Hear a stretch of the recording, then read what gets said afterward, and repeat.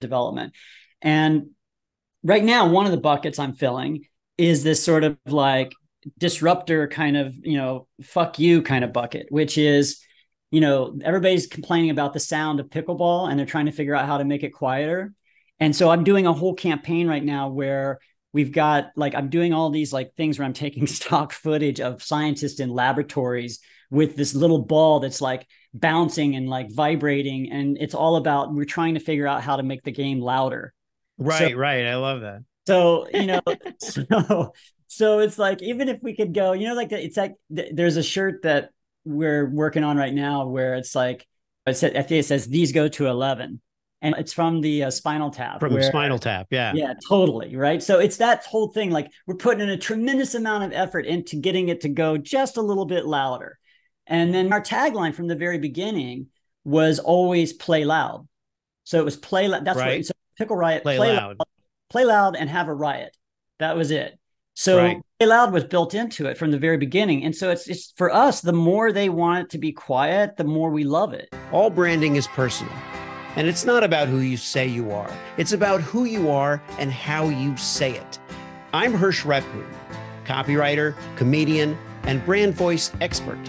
I've helped hundreds of companies fine-tune their messaging, and now I'm sitting down with some of the most ambitious and imaginative founders around who share their seven-figure stories and their next-figure goals. Let's hit the brand voice runway.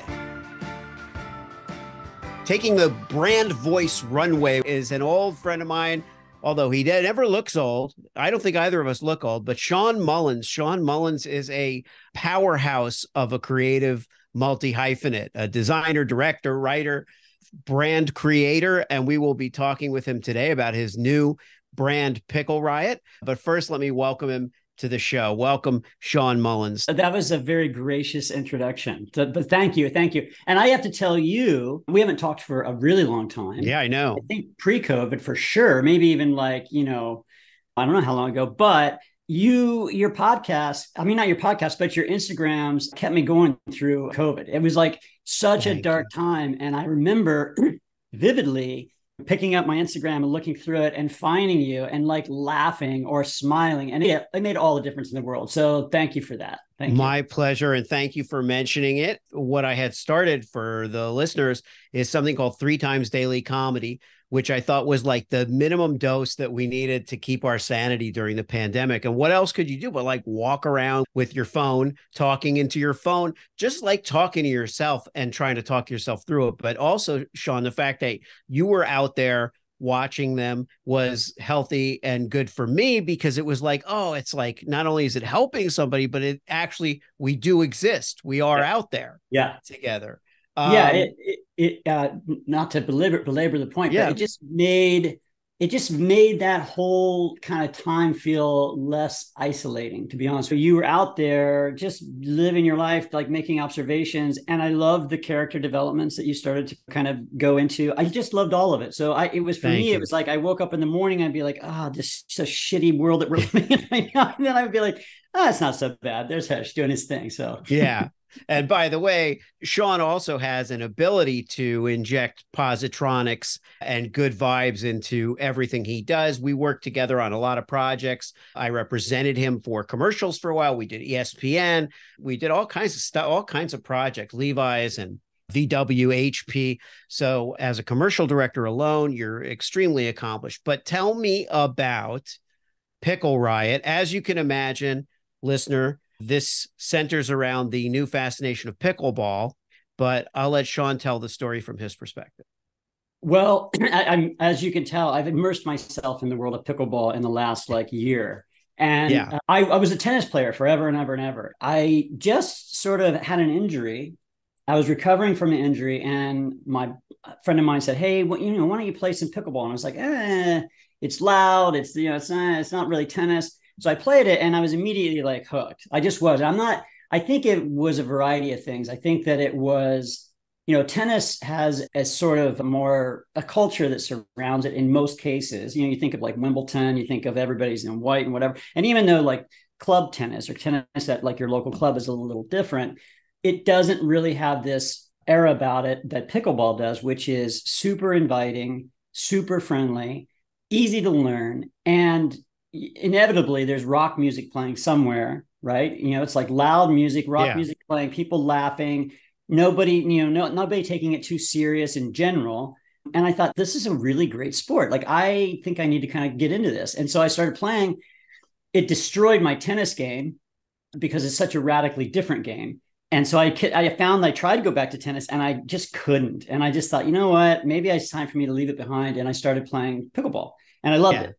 So, but well, let me interrupt you for 1 second, Sean, and tell the audience what are the basic rules of pickleball. So there's some really funny little rules. Basically, if the quickest and easiest way to think about it, if you haven't been exposed to it, is it's like ping pong or table tennis combined with tennis and maybe a little bit of volleyball. So the court is about, I'd say, about half the size of a tennis court, somewhere in that zone. Yeah. So there's a lot less real estate you have to cover if you're not interested in running around a lot.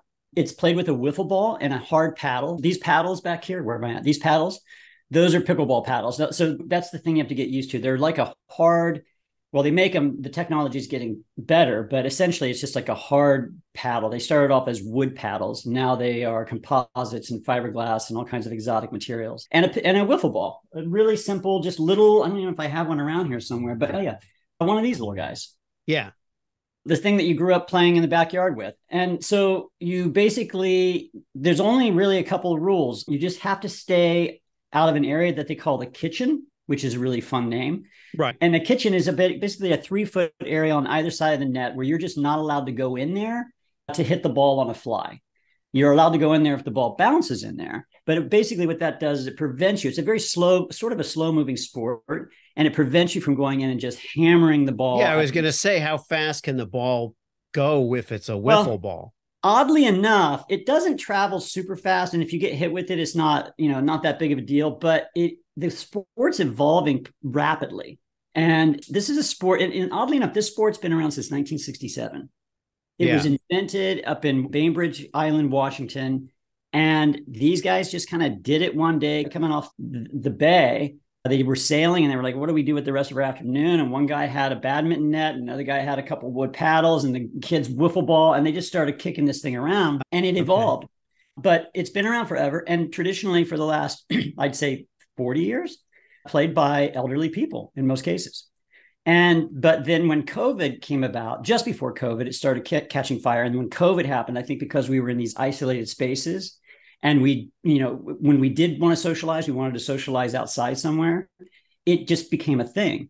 And now it's growing. I think I read a number the other day, which was, I had a double take on it, 58 million players now, which is shocking. Wow. I think some like crazy number, like I think it's like 180 pickleball courts being made every day, or tennis courts being converted into converted. Yeah. So there's interesting parallels, I think, from a kind of a sporting perspective between pickleball and snowboarding, as weird as that sounds. And I remember when snowboarding came in, skiers hated snowboarders, hated them, right? Yeah. And there were the same sort of thing that was going on. Like skiing had sort of a pedigree about it. And snowboarders came in, they were dressed differently. They were like rock music and smoking pot and like whatever.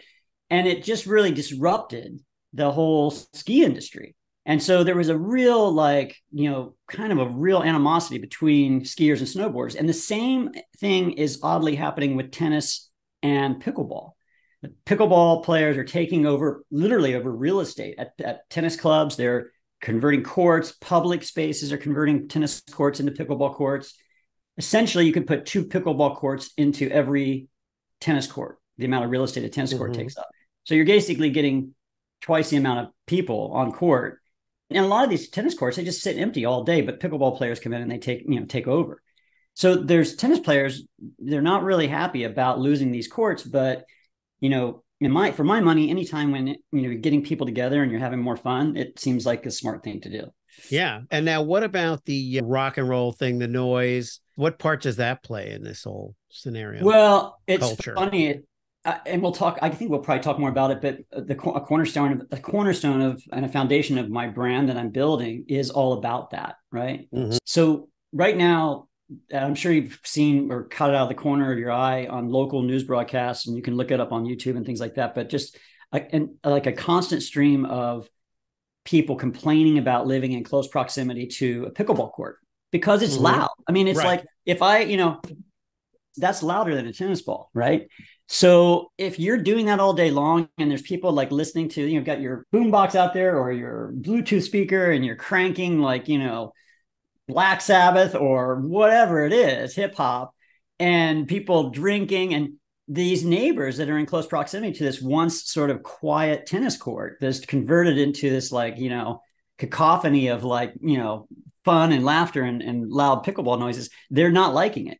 So there's a big thing about, trying to figure out how to make the sport quieter.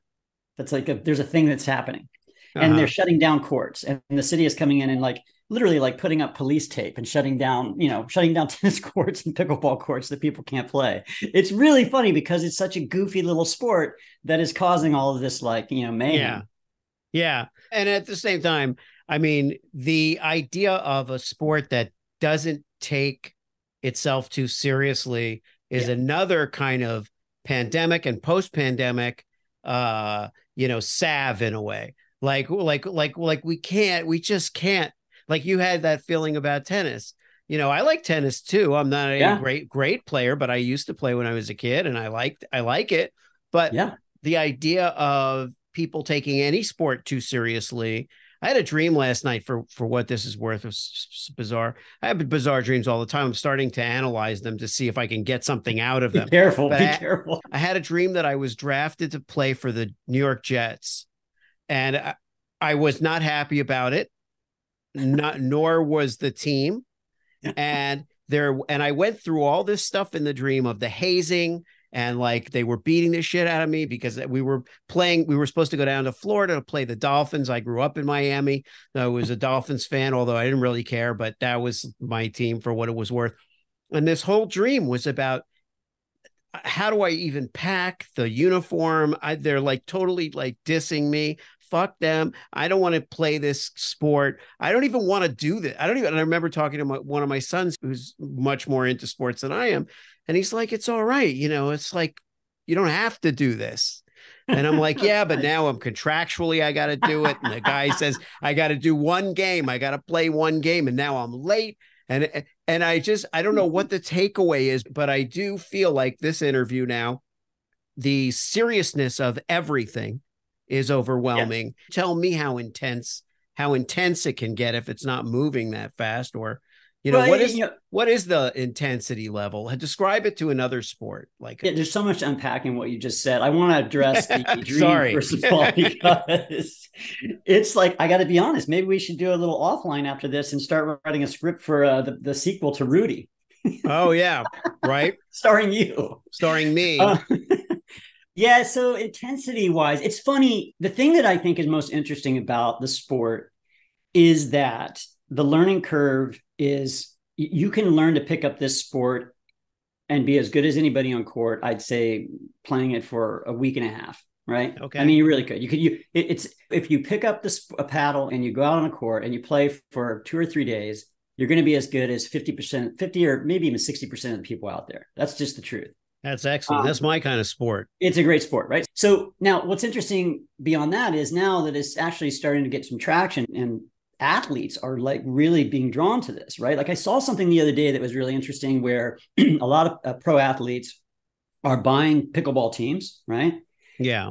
And they're getting into pickleball. They love pickleball. And the thing that there was like an ex-Orioles pitcher, I can't remember who it was. And he was saying like now, for years and years, he goes, there's always been this debate, who's a better athlete, who's, a football player or a golfer or a baseball player. And he goes, we got all this shit for years about just standing around out in the field and not being real athletes and we weren't fit. He goes, but now we see who's who on a pickleball court. He goes, I get together with old football players and old golfers and old tennis players and we all play. And he goes, now we know who's the best athletes. So it's funny in that way, right? So you get these guys that are coming from who are like really great athletes. It's like, it's a hand and eye coordination sport coming to the sport. And there is a lot of I think competitiveness, right? Like I'm super Yeah, competitive, and I know anybody who plays this sport ends up being competitive, and so it does get intense. It gets really yeah, intense. I mean, sure. I've never seen a fight break out, but I've seen a couple of rackets being thrown, and there's a great this one kind of great aspect of the sport, and it's similar to tennis. So in tennis, I'm not sure if you know this, but if you serve, let's say you're playing doubles in tennis, and Yeah. this was put into play a couple of years ago. There was an actual example of this at a major event. Let's say that there's a person standing closest to the net, and then there's the person receiving the tennis ball, right? The serve. And if the server, by some chance, hits the person on a fly with the ball at the net, it's their point immediately. It's the person who's serving, the team who's serving point. The same holds true in pickleball.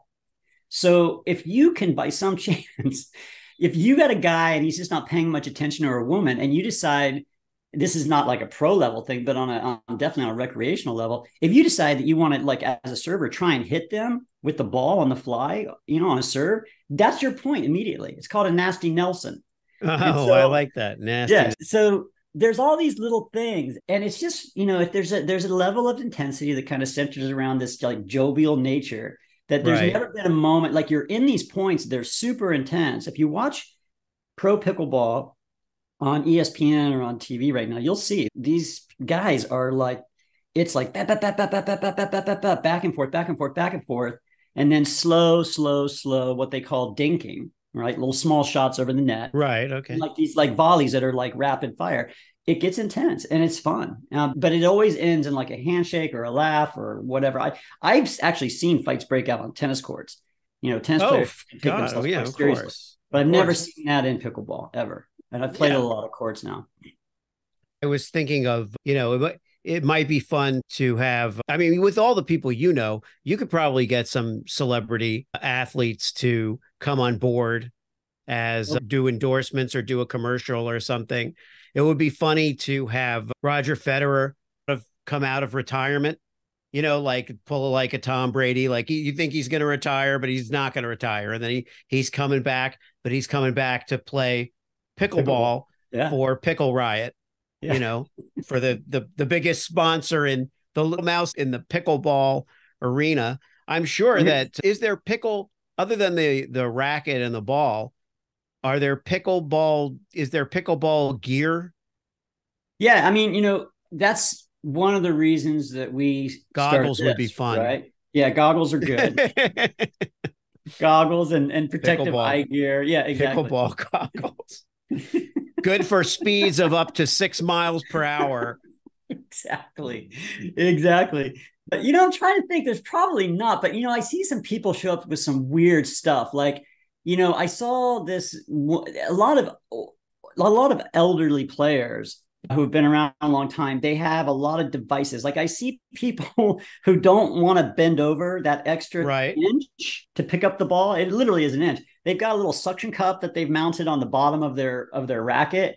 So they just take their racket and the suction cup grabs the ball, and then the ball is stuck to the bottom of the racket, and they pull it off, and then they can serve. So they're walking around with these suction cups on the bottom of their racket. There's stuff like that, which is insane. Those are awesome. That's so perfect. That's perfect for me. That would have been perfect for me at 18. I was that lazy. It's not about my back or anything like that. It's more, I couldn't wait until I could groan. Exactly. I was like, as a young person, there we go. Okay, go ahead. What else? Oh God, there's what else have I seen? Oh, I've seen a really good thing. Somebody converting like weird little fanny packs that were made out of mesh that they held the balls in, which is weird. So you just see like, older gentlemen with a mesh bag with two balls hanging down around their waist. It's really attractive. It's just that kind of stuff that just brings you to the sport. It just draws you in.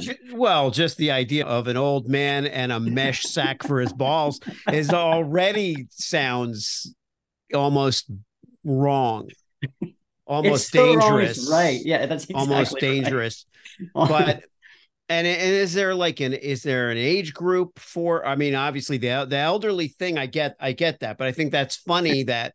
It definitely with the music and with the, your audience, let's say your target demographic for the Pickle Riot brand is not specifically an elderly We're very market. specific. We're targeting between the ages of 66 and 67. Uh-huh. Right.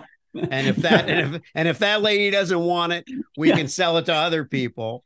There's one 67-year-old woman that lives in Boca Raton that we're like making clothes for. Yeah. That's what we're Well, you know what? It's a matter of quality and the ticket. If your shirts exactly. are going for $85,000 a shirt, then okay, you could make a brand out of just making for that Exactly. woman and just Exactly. make sure you know who her next of kin is and that they're on board to keep patronizing your brand, and Exactly. you'll be Exactly. fine.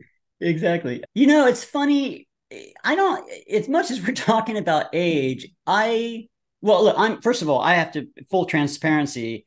I'm not young myself. I'm 56, right? Yeah, So I'm me too. moving faster towards, being the guy with the mesh ball sack than I am, the cool guy walking on court.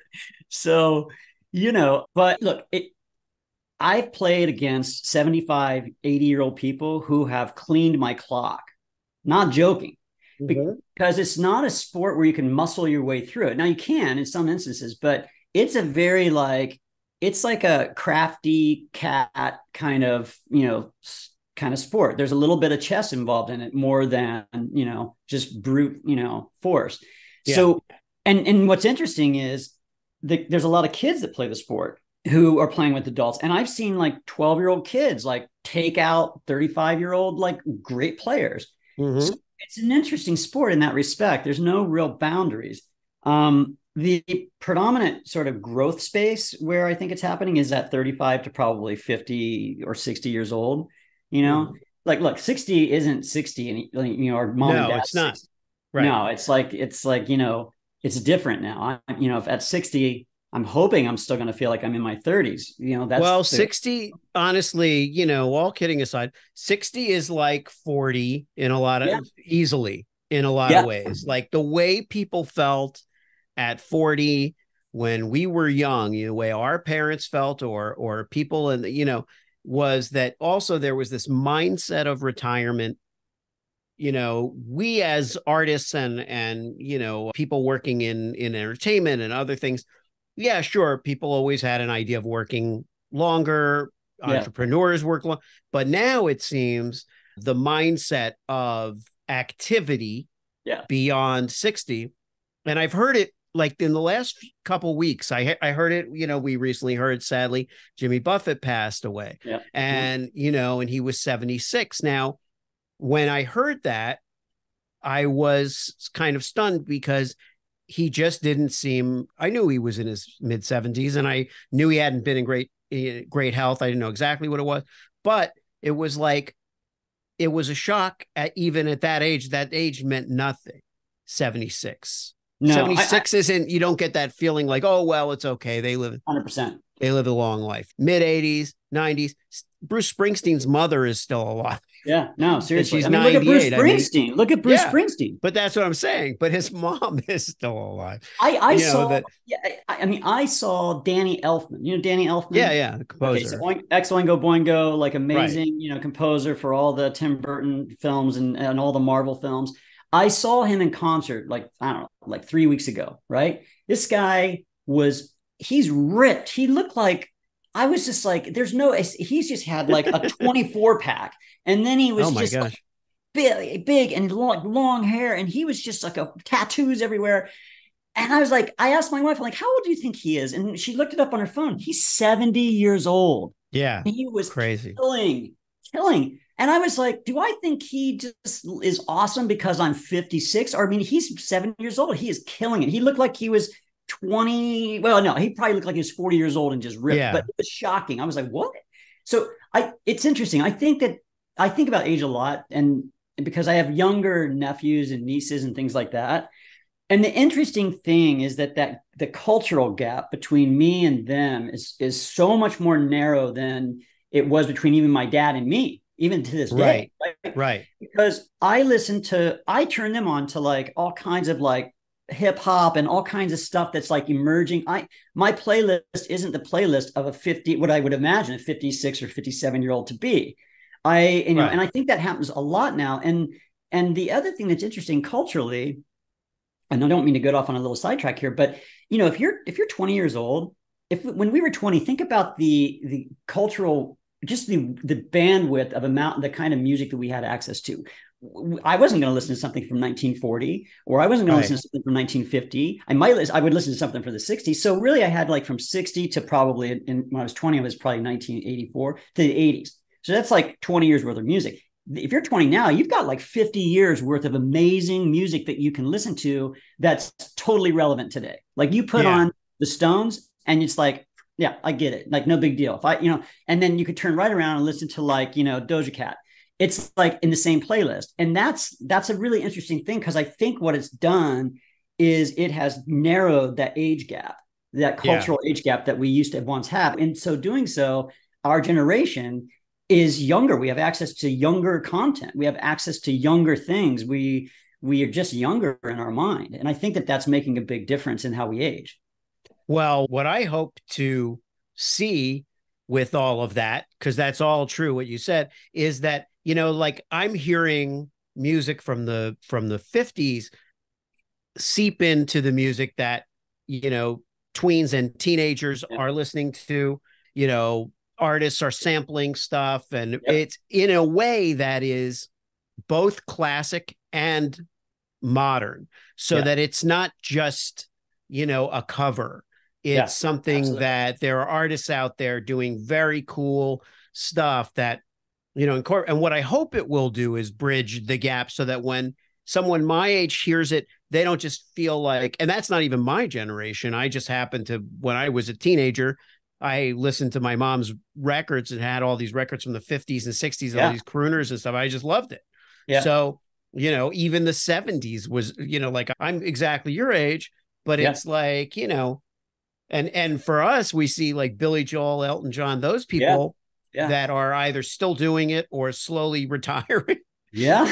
I mean, Elton John was supposed to have retired. Wheel him out onto the stage. And he's phenomenal. I mean, he's incredible. I have a friend, Adam Chester, who rehearses all his band stuff, Elton John's band stuff. And that tour, they just kind of finished, but now they're still doing, shows, and they're doing, it's amazing. But the fact is that the relevance is, like you point out, it's kind of, that gap is closing, which is really interesting. And I wonder why that is. I'm glad we went on that tangent. It's kind of interesting, because it does speak to the through line was the demographic.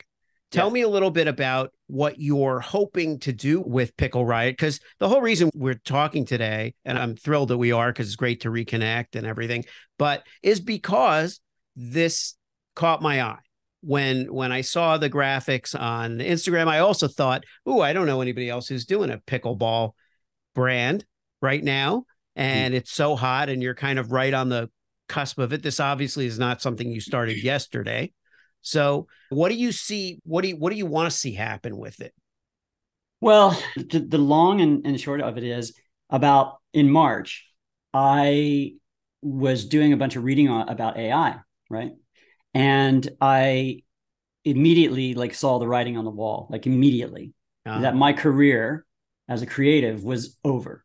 And I don't mean to sound dystopic or pessimistic or down in the dumps about it, but it was really clear to me that if I could go on to ChatGPT and ask it to write the opening sequence to, a script I'd been working on that I was having trouble with, and that it could give me 5 versions of that opening script in 15 seconds, then it was over for me. It was over. So, I mean, I just was like, okay, so what can I do in the latter years of my career? Because I don't want to stop working. I want to work forever. Right. Because I'm creative, and it's like my lifeblood. But what could I do where I could have an income and enjoy myself and whatever? And I had been playing pickleball, and I thought, well, maybe, what I'm going to do? I think that there'll be some insulation maybe. And maybe I'll be able to insulate myself a little bit if I start a company. Because I had this thought that the people who probably will not be harmed too much, but at the same time might be able to take advantage of some of the amazing things that are about to happen with AI would be business owners. It just made sense to me. I thought to myself, I have spent my entire career serving business owners and building brands for these people and doing what I do. And they've benefited from it, and I've benefited, but they've benefited far greater. But I also know in that over the last 25 years doing what I do, my day rate has exponentially shrunken, so it just has. And I think everybody you probably talk to in our business, that's happened, right? Right. So it just made sense. Like, okay, I'm going to start this brand because I don't think I'm going to have much of a career in creativity, as far as a writer, a director, brand builder.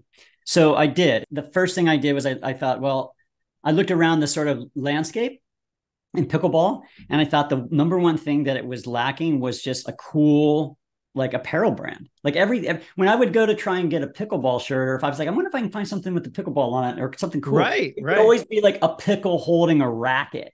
It's just like, and the pun or spoof of a sport rather than the official gear. 100%. Right. And there might have been that apparel might have been reflective of some of the older people who were playing at the time. Like there was like, oh, I got my grandmother a t-shirt with a pickle holding a racket. Yeah. It just didn't make sense and resonate to me. And listen, I started my career off in fashion advertising. I was a creative director on Levi's, and did a lot to shape that brand back in the 90s.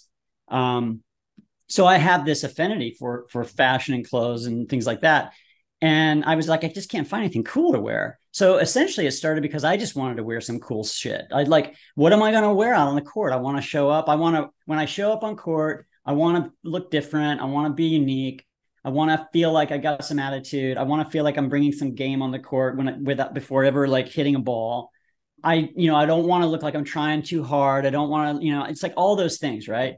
So I thought I'm just going to start making my own clothes that do that. Like, I'm just going to start making t-shirts that do that.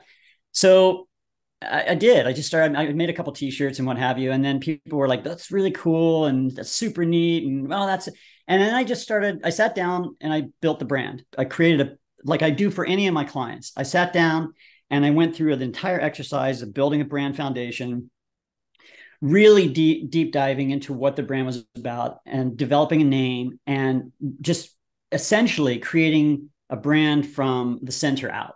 Right. So it's not like, so that it would have like longevity for years. It's the same thing I've done for every client I've ever worked for.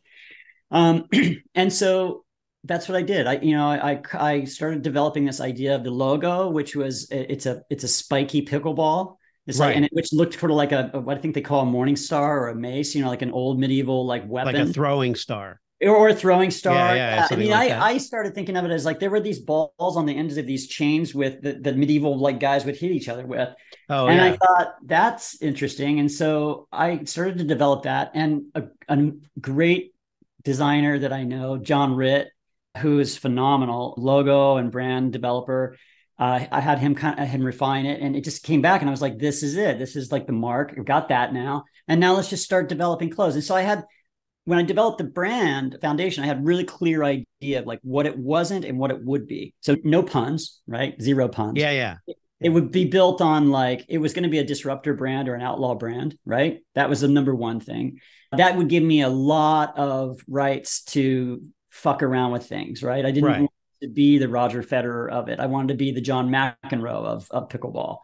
And I felt like it was a good place to be because the sport itself was a little bit of a disruptor sport. Yeah, a little subversive. Yeah, totally. So I thought there's nobody else doing that. There's nothing else in this space. And even still to this day, I don't see anybody doing it. There's one other company that I think does something interesting, but there's no one doing what I'm doing. And then I just set out to start building the story, right? Like, so, long story short, like building a brand really is just about telling a story, building a story, right? Yeah. It's just a long-term kind of relationship that you build with somebody, and you ask them to come along for the story, and they just get involved, and then they become part of the story. And like any great brand like Nike or any of that, inevitably the brand becomes sort of so ingrained in who you are that it's difficult to find the boundary, right? The lines are blurred. I'm a just do it kind of guy. I take that on as almost an ethos of how I live my life. But the crazy and probably fucked up thing about that is it's just an advertising thing. Right. That doesn't mean any. It's not. Well, it means what you take it to mean. That's what think different doesn't really mean it. Think different is just, it's a little bit of inspiration. Yeah. And the point is, what I always tell people is that every brand is personal, because behind every brand is somebody's ethos. Somebody, whether it was Phil Knight running through the woods in Oregon, or it's somebody else, or it's, it can be any kind of inspiration, spark, any spark. And that's why, by the way, I want to take this opportunity to disagree with you a little bit about the death knell of the creative industry, because I think that, and about a year ago, I started to get into ChatGPT, and I just checked everything out, and I didn't take a defensive posture. I did feel like I came up with some taglines for it where I said, I thought, when it's really not that important would be a ChatGPT, because the fact is that still this great technology is missing that spark. Yeah. It is amazing. It's amazing in the context of, it took 10 seconds. Yeah. But I mean, have you ever read a book and said, this is a fantastic book because it only took 10 seconds to write, And so I feel like part of what I'm doing now is filling in that spark. Like, I think it's a great tool. I think AI has all kinds of functionality and all kinds of utility that is fantastic. But we shouldn't forget that we're human, and we actually have the upper hand in a way.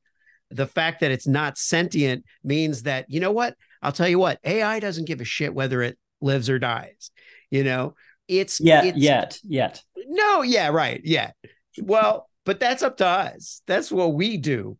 That's what we do with it. But the fact is, I think that little spark, if all I do the rest of my career is champion that little spark of specialness, wit, cleverness, originality, which isn't about the fact that the technology will get better. Of course it'll get better.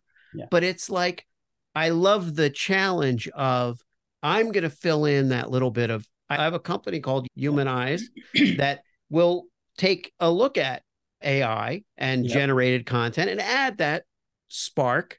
And I'm also creating a way of interactively working with clients to extract, if you will, almost like a scientist does, extract that DNA, that creative DNA, and save it in a way for them, shape it for them so that they know how to use it, whether or not they use AI at all. Because that little spark is missing, and it will not be the same. And I think everybody knows that it will not be the same now.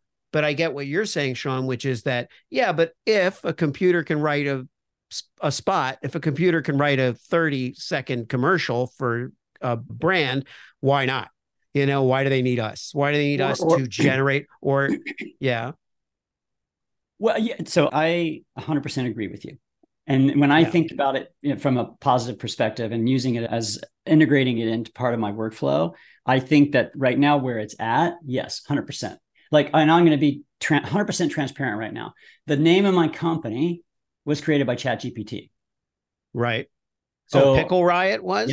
Yeah. Oh, that's great. So I went into ChatGPT. I filled in I'm a disruptor brand. I said, you are an expert, at naming companies. I gave it all of these reference points. And I said, please give me 10 names for an outlaw pickleball brand. And they had 9 that were just total shit. And then the last one was Pickle Riot. And I was like, that's awesome. That's awesome. And that's exactly what I needed. And so I used it in that respect. Now, what that did, if I now I'm depressed. If I backtrack, but seriously, if I tell any of my writer friends that, they disown me. They're like, dude, what? But the truth is that, I've used it that way, and it is great because it is a spark, right? That's a perfect example of it being a spark. ChatGPT right now doesn't write things perfectly. It doesn't. No. But it is, or accurately necessarily. That's correct. That certainly can be fixed. The fact that I've had it pull quotes from my clients that my clients didn't say and attribute it to my clients. And I'm like, ooh, that's wacky. That's dangerous because people assume. I think they call those hallucinations, I think. It's basically where ChatGPT will lie, and then it will make something up to sound like it knows what it's talking about. And then if you call it on it, it goes, oh, yeah, you were right. I was wrong. It's a bullshit artist. Yeah, it's a bullshit artistry. Yeah, I get it. But go Yeah. ahead. Oh, well, but I mean, I don't want you to go down the rabbit hole because I mean, I literally will come back and do a whole nother show with you on this because I am so deep into it that it's Okay. crazy. But I think that the way I think this curve is going to go is I think it's going to be a lot of what we're talking about now, which is really exciting and really amazing. And there's going to be all this incredible stuff that happens. It's going to happen over the next maybe 3 years, 2 to 3 years max, maybe even 2.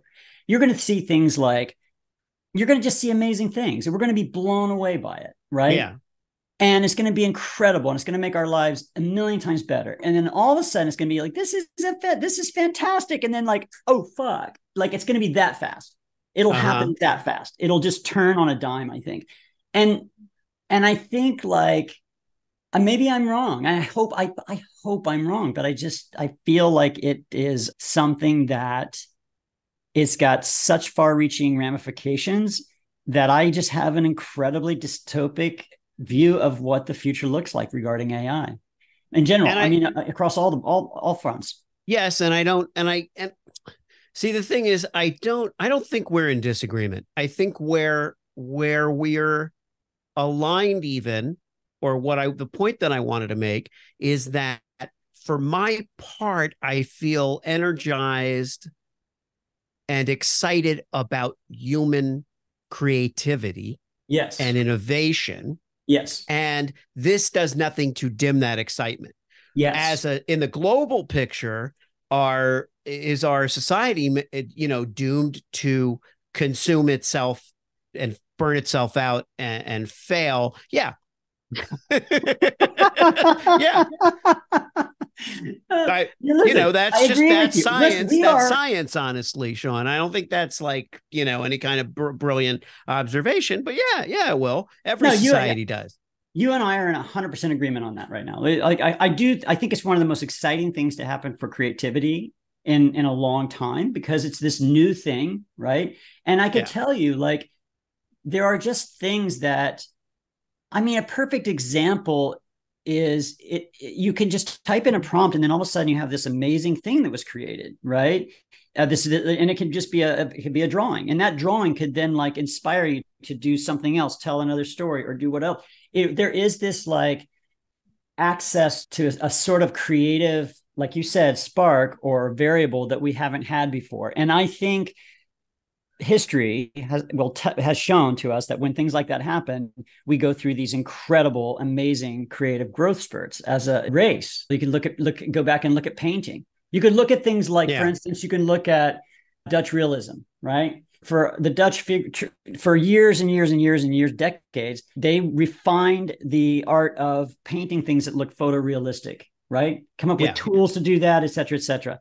And then the moment the camera was invented, they're like, oh, well, we don't need that. What are we doing now anymore? And then right after that is when things like Expressionism happen and things like Picasso and Cubism and all of these things, because they turned away from this other thing to pursue this other thing. And then a whole new area of art opens up to us that we never had, creativity that we never had access to because of that. So yes, big things, when they happen, they do offer opportunity, especially creatively. So I agree with you 100% on that. Well, I'm glad we went down that road. It's good that we caught ourselves a little bit. We could have, continued that just in a circle and then come back like a month later and be like, have our wives ask us, what happened? Where are you guys? What's going on? And I'll tell you where I won't be. I won't be playing for the Jets. Fuck them. I'm not doing that. I'm not doing it. So listen, okay. So as we circle around to the world of Pickle Riot, and I love what you've shared about it. I'm a big fan of it. I love the energy that's in it. And I love the fact that you connected the dots between something that's a part of the zeitgeist culturally right now. By the way, anything that irritates people even a little bit is good and is a good sign. So the fact when I did see out of the corner of my eye, news reports about people complaining about the noise, and I also spend as much time as I can, but I spend a lot of time in Palm Springs. And when I was through there, you see in all the neighborhoods there, the pickleball thing was starting a year or so ago, was like starting to get like real regular. Yep. So I love that you're right there at the intersection of it. Yeah. And what are you planning to do to get this brand in front of people? Because Yeah. obviously, even if you're not worried about, I got to make this brand work, this brand's got to work, this got to, you're Yeah. still hoping to grow it. You're invested in it. There's, Oh, it's not just for kicks, it's no, not just for fun, but no, it's it's fun. not. It's not. It's not. It's become so. Look, I'm not going to beat around the bush. I want to be the number one player in this space when it comes to like apparel, and it comes to coolness, and it comes to like fun, and it comes to like a little bit of a disruptor kind of attitude. I want this brand to be synonymous with that. A year from now, this brand, I have aspirations and very clear goals that I think are achievable of sponsoring massive pickleball events and being number one sponsors here and there, and inevitably finding partners that understand that, right, and they want to invest in the company. I have every expectation that we'll do that. There's no reason not to. The brand itself is super strong. It's super clear. When you see it Yes. immediately, even in the logo, you know what it's about. I get it. So I think whenever that exists, then you will find people who will just naturally align with it, or they won't, right? Yeah. And I think that's good too. I think there's a certain amount of polarization that's involved with this brand, right? So I like that idea. Like, we don't have to be liked by everybody. We don't want everybody to love us. We're not made for everybody, but we know who we're made for. And if those people get it, then we're stoked. And so, but yeah, that's the goal. And then the way of doing that is, look, we're small. We don't have a lot of budget. We just don't. So Sure. you do a lot of stuff on Instagram. We try to, I try every time I do a post on Instagram, I try to make it like as kind of funky and weird as possible in some cases, or there's some buckets that I fill every time I do an Instagram post or content development. And right now, one of the buckets I'm filling is this sort of like disruptor kind of, fuck you kind of bucket, which is, everybody's complaining about the sound of pickleball and they're trying to figure out how to make it quieter. And so I'm doing a whole campaign right now where I'm doing all these like things where I'm taking stock footage of scientists in laboratories with this little ball that's like bouncing and like vibrating. And it's all about, we're trying to figure out how to make the game louder. So, Right. Right. I love that. so, so, so it's like, even if we could go, like it's like, there's a shirt that we're working on right now where it's like, I think it says these go to 11, and it's from the Spinal Tap, From where, Spinal Tap. Yeah. yeah, totally. Right. So it's that whole thing. Like, we're putting in a tremendous amount of effort into getting it to go just a little bit louder. And our tagline from the very beginning was always play loud. So it was play loud. That's Right. what, so Pickle Riot, Play loud. play loud and have a riot. That was it. So Right. play loud was built into it from the very beginning. And so it's for us, the more they want it to be quiet, the more we love it. The more we love the idea, the more that there are city councils and like people complaining and Karens coming out and trying to shut down, courts, Right. the more we love it. We just lean into it more because, and I think that kind of like rebellious nature is something that I think I'm gambling on it, but I think a lot of people like gravitate towards that, Yeah. as a culture, that's who we are. It totally is who we are. And this is a good way. It's like good trouble, right? It's a good use of our anger, whatever we want to call it, our kinetic energy, our just whatever we're feeling, the ferocity that we're feeling, that fuck you attitude that we have is, and if maybe, who knows, maybe it can unite people because it's in favor of a game where people don't really fight, where people get how silly life is, because some sports are so, are literally so precise and require so much training that, it's admirable, but it's so discipline oriented that, okay, well, we can't all do that. Can't all be long distance runners. We can't all be mountain climbers. But we can all play pickleball. And I think that's where and I think the countercultural thing and the rebellious thing is awesome. And, so I think and also, by the way, the fact that you're on this show automatically guarantees that, 10,000 people are going to hear about this brand. 10,000 people are gonna hear about this brand before they hear about anybody else's brand. And that's, now I don't know what the conversions are. We don't have the numbers on that yet. I don't know how many sales that translates into, but I think still, the numbers are three sales every 10,000. 3 sales per 10,000. Yeah, good. 3 per All right. 10,000. All right. Well, we're happy with that ratio. What is based on what the product retails for and whatever it costs? I'm sure I'm sure on 3 sales you're going to get something out of it. Yeah, so, $3,000 a shirt, 3 sales. Right, $3,000 a shirt. Has a supply and demand. Yeah, you know. Yeah. And we're not giving away shirts on this, on this program. That stuff's too fucking precious. That's right. That's right. That's exactly right. This is our entire inventory right here, by the way. We only made 6 shirts or 7 shirts. That's it. So when they're gone, that's it. It's over. All right, people. Well, those who are listening, I'm going to do my best to get this out there as soon as possible while this conversation is hot. And before, just some of this other stuff happens, AI, the world exploding, whatever it is. Yes. Meteor. Exactly.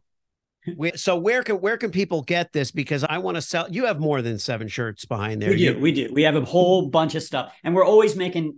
I think we try and do a new shirt every week, new design. But we have like a ton of stuff. We've got hoodies. We've got. Well, you're wearing a hoodie, an awesome hoodie, a hat. Yeah, hoodie, hats, and they go well together because it's not an overwhelming logo. Right.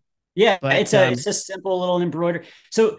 The other thing is the idea is the brand is meant to be loud, right? But there's a whole part of the brand and the clothes as we go forward. We're launching the brand with graphic tees and hoodies because it's simple, right? To get kind of proof of concept. Yeah. But right now we're in the process of developing shorts and skirts, which are like a combination short skirt. And mesh panties, I would assume. Mesh male panties, man panties. That's exactly right. Mesh kind of like little, ball sacks. Well, we're bringing it to market. So the mesh ball sack, Sean, is clearly just not. It's going to be part of the vernacular. We can't get all ruffled about that. No, it's exactly right.